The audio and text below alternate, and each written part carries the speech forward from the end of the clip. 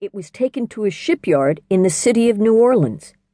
Shipbuilders, engineers, electricians, mechanics, welders, carpenters, painters, and plumbers worked together to build the USS New York.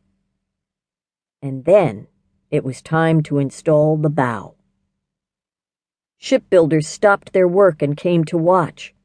Draped in an American flag, 7.5 tons of steel were lifted by a crane and welded into place on the USS New York.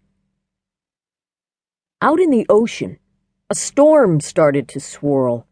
Wind twisted, water churned. Hurricane Katrina slammed into New Orleans.